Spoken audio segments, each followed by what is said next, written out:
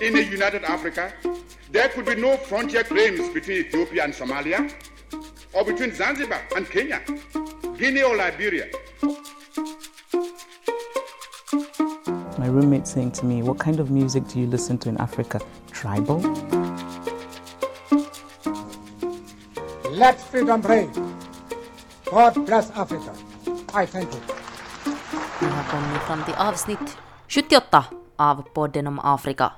Och ni gissar alldeles rätt. Vi är i ett soligt och varmt och somrigt Helsingfors. Och jag heter Liselott Lindström och du heter Hanna Norensvan. Ja, jag alltså, inte du som lyssnar. Ja. Bra att du gav dig till känna.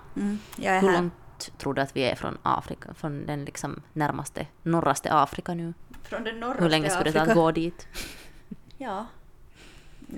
Några 1000 kilometer. Jag can do that. frågade dig tidigare idag hur man mäter areal, så ställ inte sådana frågor av mig. Förra veckan så nämnde vi om att Burundis valresultat skulle komma tidigast på måndag, och det kom på måndag. Och vad var det? Det var chockerande Helt chockerande. Ja. Vi kunde aldrig ha gissat detta.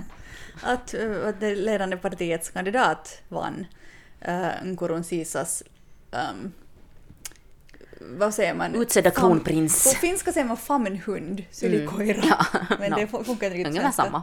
Ja, men nu måste vi alltså lära oss ett nytt namn att uttala istället för Nkurunziza. Så, fast Det är inte så honom farligt. måste vi ju ändå kunna också. Men, Evariste Ndayishimiye. Ndayishimiye. Och han är nu då alltså fick 67% av rösterna. Oppositionens kandidat som kom näst bäst fick typ 24 eller 26 eller någonting, så det var ju ganska stor skillnad. Men det rapporteras om valfusk och att människor har röstat dubbelt och de som har röstat på oppositionen har inte fått rösta. Så att det är ju inte okontroversiellt, men att han ska nu då sväras in som det ser ut nu. Om inte, det har ju inte, jag har inte fått sett några rapporter om några stora demonstrationer, så att folk vågar kanske inte riktigt göra det. Så att det var valresultatet från Burundi. Kort och koncist, i ett nötskal. Ja, jag antar att det är liksom, det alla undrar vart Burundi ska, vad finns i framtiden för Burundi? Att ska det fortsätta så här nästan totalitärt som det har varit de senaste, herregud, vad blir det, 26 åren? Nej, är det så länge sedan jag var där och han blev vald. Blev han inte vald 2015? Alltså 15 var det då som det var det där dramatiska. Ja, just det. Ja, och sen blev han vald, återvald så att säga. Exakt. Efter det. Japp. Andra saker som har hänt den senaste veckan? Som inte har någonting att göra med corona. Jag har ingenting att säga om corona. Nej, det, alltså, igen har det varit konstiga attacker i norra Mozambique, i Cabo Delgado-provinsen. Och det här liksom, jag tycker det är så underligt när ingen riktigt, vi har ju pratat om det här tidigare för att vi hade ju den här fixaren när vi var själva i Mozambique som hade varit där och hade träffat av de här som lokalt också kallas för Al-Shabaab, men det är oklart om de har några kopplingar till Al-Shabaab i Somalia. Shabaab är ju ändå, betyder liksom ungdom på arabiska, så det är liksom, jag tycker det är så underligt att ingen riktigt förstår vem de är, varför de är där, vad de vill. Och de verkar inte riktigt själv heller vilja på något sätt. Men de gör, nu har de har bränt ner. Tagit över en stad, alltså varit ut på gatorna och skjutit i luften och jagat folk bort. Så det är någon så här människor som är liksom extrema och missnöjda med någonting och bara liksom bränner upp allt i sin väg. Ja, och det sägs ju liksom att att det finns mycket jihadister som kommer utomlands ifrån också, från Somalia, från Pakistan, från många olika ställen, och att deras mål ändå då är att de skulle vilja skapa en islamisk stat i norra Mozambique, och de utnyttjar då lokala, vad ska man säga, lokalt missnöje för att unga människor som så kanske inte känner att de alltså har i princip så här klassisk terrorism på något sätt, klassisk terrororganisation, men sen på något sätt det att så få har möjlighet, eller liksom verkar kunna analysera vem de är och vad de vill och vad de har för kopplingar, och IS har ju också tagit på sig en del av de här attackerna och så här, men man vet ju inte, kan man tala om att det är samma islamiska stat som finns, för det är ju liksom det är inte som att de Syrien, organiserar. ja, det är hemskt skumt vad som pågår där. Ja, men effekterna är ju ganska förödande. Att jag vet inte, hade någon dött här också i de här bränderna? Jag tror inte det faktiskt, de bara liksom hota och sköt i luften. Och dit har liksom Mosambiks nationalgard har åkt upp dit och försöker hjälpa till, och jag såg att någon så här privat legosoldatsbolag från Sydafrika har skickat människor dit också. Spännande. Månne ryssarna är där också. Ja. Vet du vad, han cateringgubben är säkert där. Ja. Det kommer att vara jättelite corona den här veckan. Det är ganska skönt, va? Kanske coronan snart är över, så där som Tanzania säger ju att coronan är över, så de öppnar gränserna och nu kan man resa dit som turist om man vill. Som Mauritius. Men alltså, i alla fall så orkar uppenbarligen inte människor tala om det eller reagera på det. Men att de här analyserna om hur vi talar om corona i Afrika fortsätter ju att trilla in. Men jag har tidigare också sagt att förr var det, vet du, så här, Afrika, stackars Afrika, titta, de behöver hjälp för att de är bara hungriga och miserabla. Så sen kom det liksom, den här motpolen, det här nya var liksom, titta, Afrika, de kan också göra mobilapplikationer och titta vilken utveckling, teknologiutveckling. Och jag har också gjort mig skyldig till det narrativet. Och nu fick man ju säga, kändes det också lite, när man läste en sån här text som handlar om att det igen finns liksom, okej, det finns inte plats bara för en historia, men det finns plats för 2 historier och det är båda från Afrika. Extrema ändor. Exakt, att ena är det här, Afrika behöver hjälp, det kommer att dö en massa människor, och som Melinda Gates sa, det andra är sådär, nej, Afrika kan ju lära oss någonting. Och den här, alltså, säg ett stort magasin som inte har haft en rubrik som är Africa Rising de senaste 10 åren. Exakt. Att det är sådär, utveckling. Och det är ju på något sätt nog en helt logig motreaktion, men det är just det att det finns en hel skala däremellan av en massa saker. Och vi pratade ju förra veckan just om det att nu att man bara förutspår död i spåren av corona istället för att se på hur bra man har reagerat på det i många afrikanska länder, men det finns ju det finns ju förstås, det finns ju en mycket andra sanningar där också. Eller liksom att det är så, eller vi har ju också gjort oss just skyldiga till det, för att det är det att man blir så trött på den där gamla liksom Afrika behöver hjälp-narrativen, så sen vill man balansera ut det och så kanske man överdriver sen lite åt andra hållet istället för att just vara balanserad. Men problemet är ju också det att Afrika är ju så fruktansvärt enormt och där finns så jättemånga olika länder, och inom varje land så finns det också olika områden som har hanterat det på olika sätt, och så att det är ju... Och å andra sidan så, för att nå, om man nu talar från en klassisk så här, journalistisk synvinkel, så för att nå över en medietröskel så måste ju nog någonting vara ganska extremt i någondera ända, liksom var som helst för att det ska vara värt att, eller på sätt och vis, för att det ska vara en nyhet. Men att vår podd, vi brukar ju inte bara prata om nyheter utan också om andra händelser och fenomen och berättelser och så vidare. Men jag tycker att det är bra att du tog upp det, för att det är liksom en bra sak att komma ihåg att man inte ska liksom idealisera eller demonisera. Nej, och sen är det ju just det att när man skriver nyheter så måste man ju dra lite så här rakkurvor, som man säger. Måste ha en vinkel. Ja, och då blir det lätt kanske att man generaliserar på ett sätt som inte är hela sanningen. Ja, så en liten sån här självrannsakan här. Jepp. En till självrannsakan. Jag tänkte säga, en annan som borde rannsaka sig själv är... Okej. Vår vän Abiy Ahmed. Exakt. Nej, men det här är ju lite koronigt också förstås, men att... Nej, men det... Fånigt och koronigt. Vi har...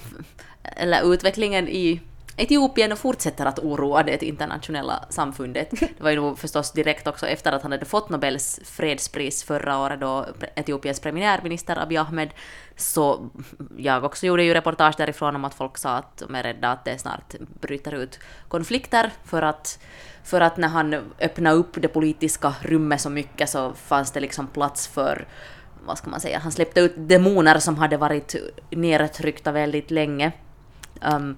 Och nu har han då på grund av coronan så skjutit upp valet som skulle ha ägt rum i augusti, Etiopiens första demokratiska val på 15 år. Och nu vet man inte sen när det kommer att ordnas. Och oppositionen är ju nu arg på det att man inte vet när det kommer att ordnas, för hela den här regeringens mandat går ut i slutet av september. Tigray-regionen, som ju är hans största fiende egentligen, den här gamla de som förr ledde landet, TPLF, som säger att de tänker ordna val i alla fall, bara liksom i sin region. Och det här är ju lite en effekt av att det finns ju då här, är det 9 regioner då som är sina egna regioner och många minoriteter som Etiopien är fulla av vill ha mera självbestämmande rätt, och när den här ena regionen som jag nu inte minns namnet på fick det så vill andra också ha det och allt mindre grupper kräver det.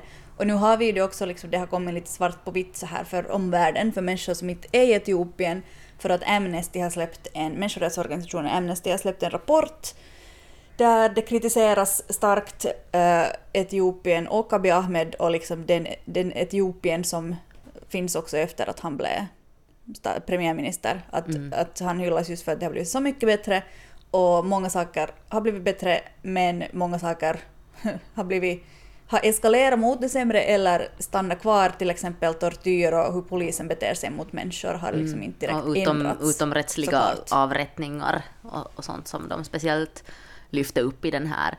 Men liksom, det är så här att jag förstår att det är svårt att styra ett sådär jättestort land och med så komplex etnisk liksom sammansättning och med så många olika människor man behöver ta i beaktande.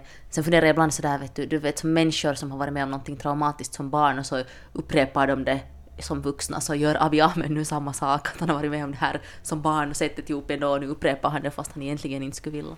Du är ordagrant en köksbordspsykolog nu. Jag sitter vid ditt köksbord och psykologiserar. Det som är värt att nämna, eller som jag tycker att det är intressant i det här sammanhanget, är ju att Abiy Ahmed är ju oromo, som är den största etniska gruppen i Etiopien, och det var där oroligheterna var som störst innan Abiy Ahmed kom till makten, att där oppositionspartiet är oromo. Men ändå så har Abiy Ahmed liksom inte lyckats blidka sina egna, så att säga. Att de ogillar honom starkt, och han har liksom inte alls lyckats bygga den där bron som många säkert hoppades. Ja, att istället så verkar det som att han har skaffat sig fiender lite på alla håll. Och jag vet inte om men det... också som du säger, det är ju helt en jättesvår uppgift. Och man undrar ju att är det liksom, borde man ge mera självbestämmande rätt åt de här olika etniciteterna, men sen är det ju så att sen finns det inom vissa områden där det finns en etnisk minoritet, så inom det området finns det någon ännu lite mindre grupp som lider av att de är liksom under den andra. Så det, alltså... Ja, och det var just i Amhara-regionen så där finns en sån här, amhararna är då den största folkgruppen i Amhara-regionen, men så finns det också en grupp som heter Kimant som säger att de har blivit etniskt förföljda och att de har blivit ihjälskjutna av amhariska styrkor, och då blir det så här också att då vågar inte heller vissa liksom styrkor vågar inte gå in och skydda kimanterna, för då är de rädda att de ska förlora, att liksom Amharas regionala regering ska förlora Amhara-folkets stöd om de går in och skyddar kimanter. Det är liksom så mycket sån här en massa... Istället för att staten ska skydda alla, så måste man tänka på vem som röstar på en och sådär, ska man hålla sig fast vid makten. Och det är ju det som vi inte kommer att få veta nu i augusti när valet flyttades fram, det första demokratiska valet. Nej, bara för att påminna lite om den här bakgrunden också, så alltså före Abiy Ahmed, eller när Abiy Ahmed kom till makten, så styrdes Etiopien fortfarande av en sån här partikoalition där det fanns då till exempel TPLF och Oromo-partiet, jag tror det fanns 2 olika Oromo-partier och liksom Amhara-partiet och så här. Och nu har han ju grundat ett eget parti just för att han försökte komma bort från den här etniska politiken, att det skulle finnas ett parti som då alla etniska grupper, också de här mindre som inte var kanske tillräckligt stora för att ingå i den här koalitionen, skulle kunna vara välkomna, men att inte vet jag sen heller om det funkar precis. Det är ju det att jag menar, om vi har våra partier, så de har ju ofta vissa politiska saker som de är fokuserade på, och jag tror att det liksom är hemskt svårt att dra bort den där etniciteten ur politiken i Etiopien. Jo, absolut. Jo, man kan inte vara så att hej, nu är vår grej också är miljö, eller vår grej nu att vi vill höja skatterna.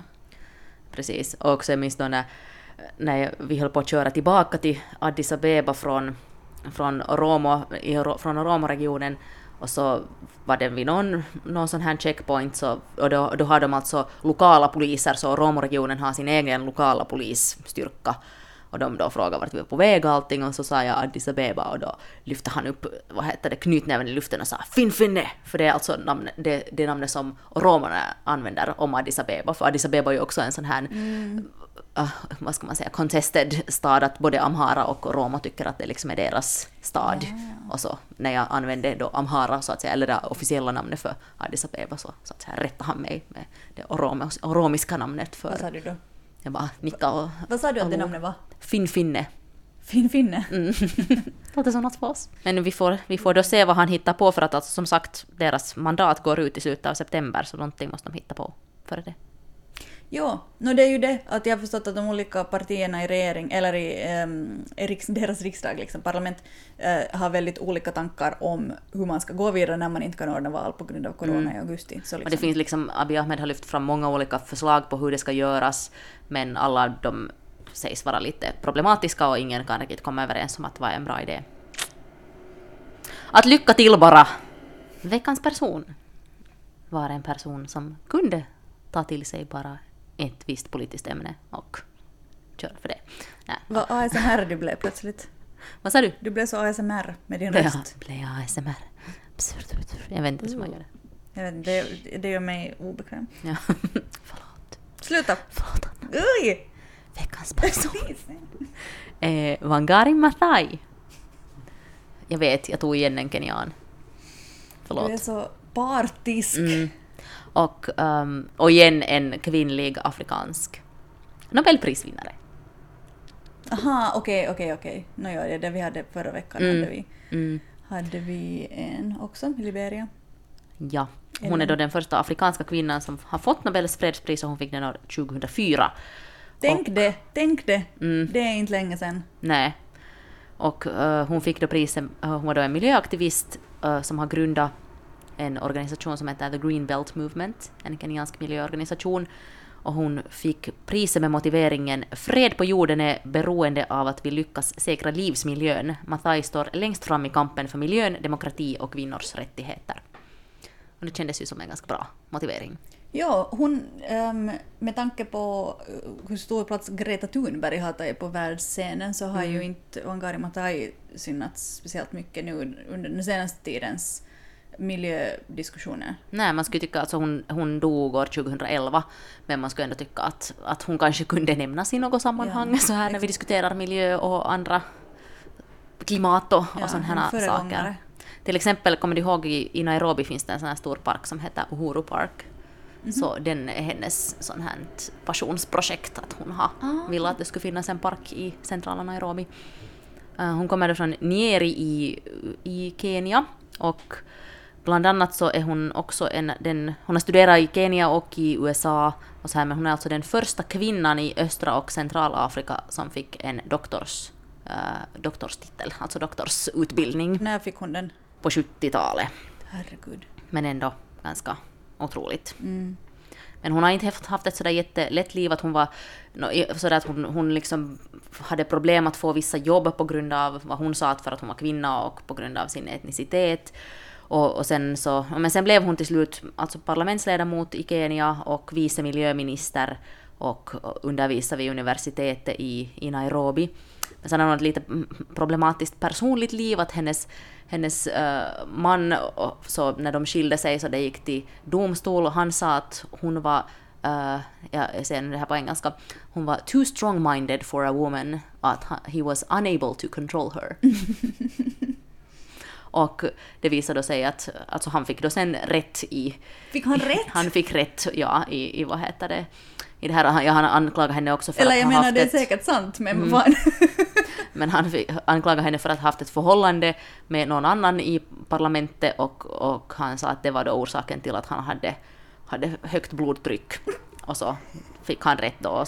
Och Maathai har själv sagt att hon tycker att han var antingen inkompetent eller korrupt, den här domaren. Hon måste tycka att det var pinsamt att han höll på så där. Och hennes man, som då hette Mwangi Maathai, han sa att hon måste ta tillbaka sitt flicknamn, att hon får inte mer ha hans namn efter det här. Men hon valde sen att istället sätta in ett extra A i sitt namn. Så det är därför man ser det ibland skrivet Maathai med ett A, ibland Maathai med två A. Men att liksom nog just så här ganska hårt har hon säkert fått kämpa just som kvinna inom en ganska manlig värld. Varför var det, alltså hon fick Nobels fredspris 2004 för sitt jobb inom miljön. Hur liksom, det känns det känns, var hon aktuell liksom på något sätt? Det känns jättesådär att fredspristagare brukar ha gjort något stort politiskt just typ det år eller året innan. Att det är intressant om att hon jobbar hårt för att liksom, för miljön. Och sen var det mer någon sorts så här vad heter det? Kanske mer så här ett livspris för att hon hade så länge kämpat för det här med vet du, vad heter sustainable development, hållbar utveckling, demokrati, fred, just kvinnors rättigheter, miljö och allting. Och just kanske det att hon liksom jobbar för det som en helhet, som en så här, hon hade ett holistiskt perspektiv på det, att det här allt måste funka för att man ska kunna få fred. Men så här att hon är också, det som jag tycker är intressant är att hon är också den första miljöaktivisten eller environmentalisten som har fått fredspris. Och att man tänker bara på Al Gore. Ja, eller så är också att man tänker bara på början av 2000-talet har man insett att också liksom just miljö är ganska viktig så där. Miljöaspekten är ganska viktig, den här fredsaspekten och att att man borde tänka på det ibland. Ja. Det finns också det finns en dokumentär om henne från 2008 och också från 2016 finns det också en som heter Inside the Power of Intuition, och sen finns den är från 2016 och sen finns det en från 2008 som handlar om henne. Så det kan man titta på om man vill veta mera. Sawa. Tuende. Ska vi ännu hinna berätta lite något mera? Jag berättar en liten sån här snabb intressant grej. Vi har ju hört här i veckan hur USA säger att de nu tänker dra sig ur Världshälsoorganisationen helt och hållet. Det som stör mig mest med mediet audio är att man kan inte höra när man himlar med ögonen. Ni kan inte höra hur mina ögon just nu liksom... Och ni såg inte tidigare när han har satt liksom handen framför pannan i desperation. Alltså där, ja. Jag trodde först när du gjorde det att du typ var sådär, oj nej, jag har glömt att trycka på bandaren eller något sånt. Så, men tur att det inte var det. Det var bara världens tillstånd just nu som fick dig att göra det. Men det finns då en viktig institution i Afrika, den afrikanska utvecklingsbanken, som också ger ut lån och stöd och sånt här. Och dit hör inte bara alla afrikanska länder, utan dit hör också 27 utländska länder, bland dem USA, Finland, Sverige, Norge, Danmark. Också en del medlemmar i och betalar till Afrikanska utvecklingsbanken. Och nu har då USA och Afrikanska utvecklingsbanken hamnat i ett stort bråk. De bråkar alltså om chefen för banken som heter Akinwumi Adesina, som jag faktiskt har intervjuat. Jättemysig gubbe. Och han är känd för att han alltid har sådana här jättefärggranna flugor. Och kostym och färggranna flugor. Så vad heter det? Han kom också för sent till vår intervju för att han skulle piffa upp sig lite och byta fluga. Och så här. Okej, så du är uppenbarligen på hans sida. Nej, men alltså jag inser att han är han var en väldigt charmig person. Och jag menar, vad som helst kan ligga bakom att man är en charmig person, men alltså nu anklagar då USA honom för att ha utnyttjat sin position och utnyttjat bankens pengar för att framhäva sig själv och framhäva liksom sina vänner och sina flugor och att han har favoriserat nigerianer, han är från Nigeria själv, har favoriserat nigerianer i det här. Men det som är lite intressant med hela de här korruptionsanklagelserna, det gjordes alltså först en utredning om det här som friade honom. USA sa att den utredningen duger inte, det måste göras en ny, och det stödde då också Finland, Sverige, Norge, Danmark stödde då USAs synpunkt här om att det måste göras en ny utredning, och det är ju förstås bra att det utreds, men det som är intressant är att inga afrikanska länder stödde att den här utredningen skulle göras, och det känns igen lite så här, varningsklockorna kanske lite ringer, eller det kan liksom kan finnas en sån här dynamik som kanske är lite skadlig där på något sätt. Absolut. Men bara för att ge lite så här att vem har största insynen i, eller vem är de största stakeholders inom, vad heter det på svenska? Nej, shareholders i banken. Så Nigeria har 9,1%, USA är då näst störst med 6,5%. Nigeria är ändå störst. Sen är Egypten, Japan, Sydafrika, Algeriet, Tyskland, Kanada, Elfenbenskusten och Frankrike. Oj, vad afrikanskt det lät. Yep. Men då började jag fundera nu varför lyfte upp WHO där i början. Jag funderar att är det här nu ännu ett sätt för USA att dra sig ur någonting för att de inte tycker att de ska behöva betala. Vad tror du? Alltså USAs linje har ju varit så mycket att dra sig ur och bort från andra länder, fast ändå inte. Men det är ju knappast Trumps agenda det här nu, eller vad tror du? Pompeos kanske? Nej, vad heter han? Mnuchin. Är han inte någon Treasury Secretary Steve Mnuchin. Jaha, Alltså okej. Pengar. finansministern. Han sitter i pengabingen. Sitter på pengarna. Men då har säkert Trump så varit sådär, hej, kan vi skippa det här också, det kostar mycket. Nej, men och motiveringen är så där, den lät, tyckte jag, ganska vag att han har använt det för. Det är klart att det ska undersökas att inte korruption kan pågå, men det lät ändå jättevagt. Japp. Men det här är på något sätt intressant tycker jag, att hur hela den här världspolitiken nu är så jättevolatil och liksom svänger hit och dit och sånt där som man är van. Vems kompis. Så. Ja, och så vet du, USA och Kina var ju kompisar för just och nu är de värsta fiender och sen var de kompisar igen och sen var de värsta fiender och alla så här institutioner som man är van vid att alltid typ finns. som WHO. Ja, så de liksom knakar i fogarna och så här. Men att, till exempel om någon undrar vad Afrikanska utvecklingsbanken gör, så nu i maj till exempel har de då lånat ut pengar till Kap Verde, Zimbabwe och Kamerun, Chad, Eswatini för att Eswatini var det för att bygga några dammar, men alla de här andra Kamerun, Chad för en bro som ska byggas mellan de här länderna och sen då Zimbabwe, Kap Verde för att förbättra hälsovårdssystemet i kampen mot corona. Och det är ju förstås därför som de här stora, som du sa, shareholdersen, stakeholdersen är just de här utländska länderna, för det är de som sätter pengar till den här banken. Exakt. Så därför börjar jag och mina konspirationsteorier vakna igen. Nu vill jag att vi pratar om musik istället. Okej. Vad vill du säga? Skivbolaget Def Jam kommer till Afrika, eller egentligen till Nigeria och Sydafrika, men det här rapporteras om att Def Jam kommer till Afrika. Och ja, Def Jam är det här, alltså ett legendariskt hiphop-bolag som bland annat lyfte artisterna LL Cool J, Run DMC, Beastie Boys kom därifrån på 80-90-talen. Och nu för tiden finns bland annat Kanye West hos dem, Jay-Z, Frank Ocean, Rihanna.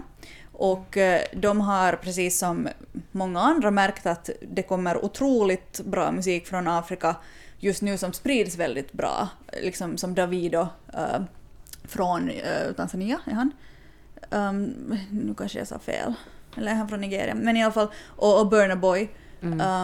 Och så man har bestämt sig för att lansera ett specifikt Def Jam-märke som är Afrika. Och man har redan signat en del artister och det där, och har då högkvarter både i Lagos och i Johannesburg. Davido är nigeriansk. Just det. Ursprungligen.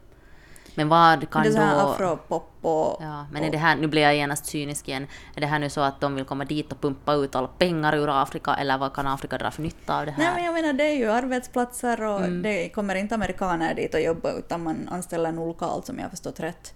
Och framförallt så ger de en större plattform för afrikansk musik, för att hela resten av världen ska vakna till den. Men det är bra. Ja. Sådana som de redan har signat, jag måste säga att jag känner inte igen de här namnen, men Larry Gaga, Boity, Casper Nyovest och Nadia Nakai är några av dem. Men jag tycker att det här var ju kul nyheter. Ja. Globaliseringen är inte död ännu. Nej, och globaliseringen will be televised. Minns du den där YouTube, eller den här globala konserten som Lady Gaga ordnade, och som alla de där kvällshostarna från USA som alla ser precis likadana ut och alla heter samma sak. Just det.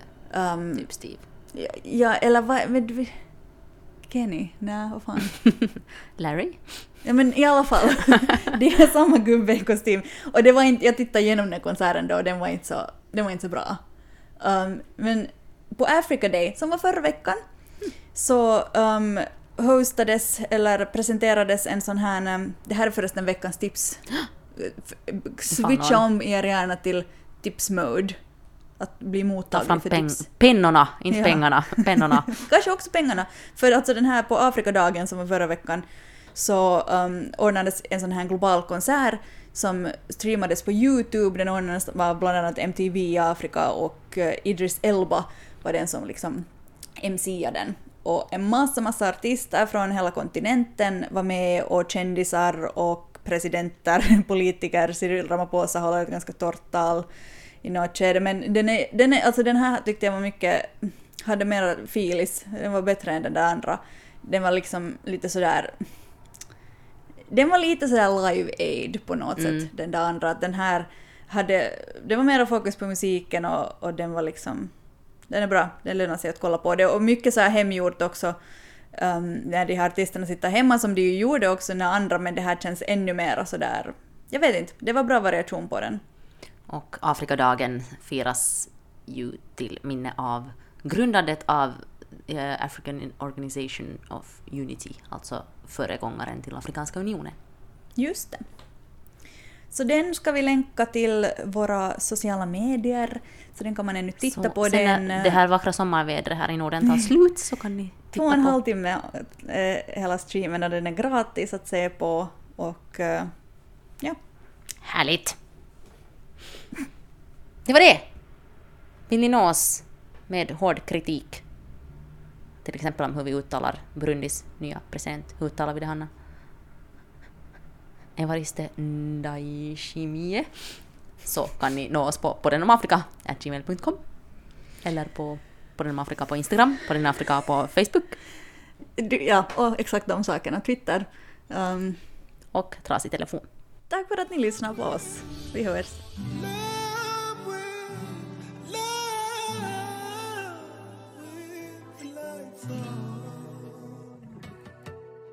She's so insecure, she don't make love with the lights on. So insecure, she don't wanna talk about it.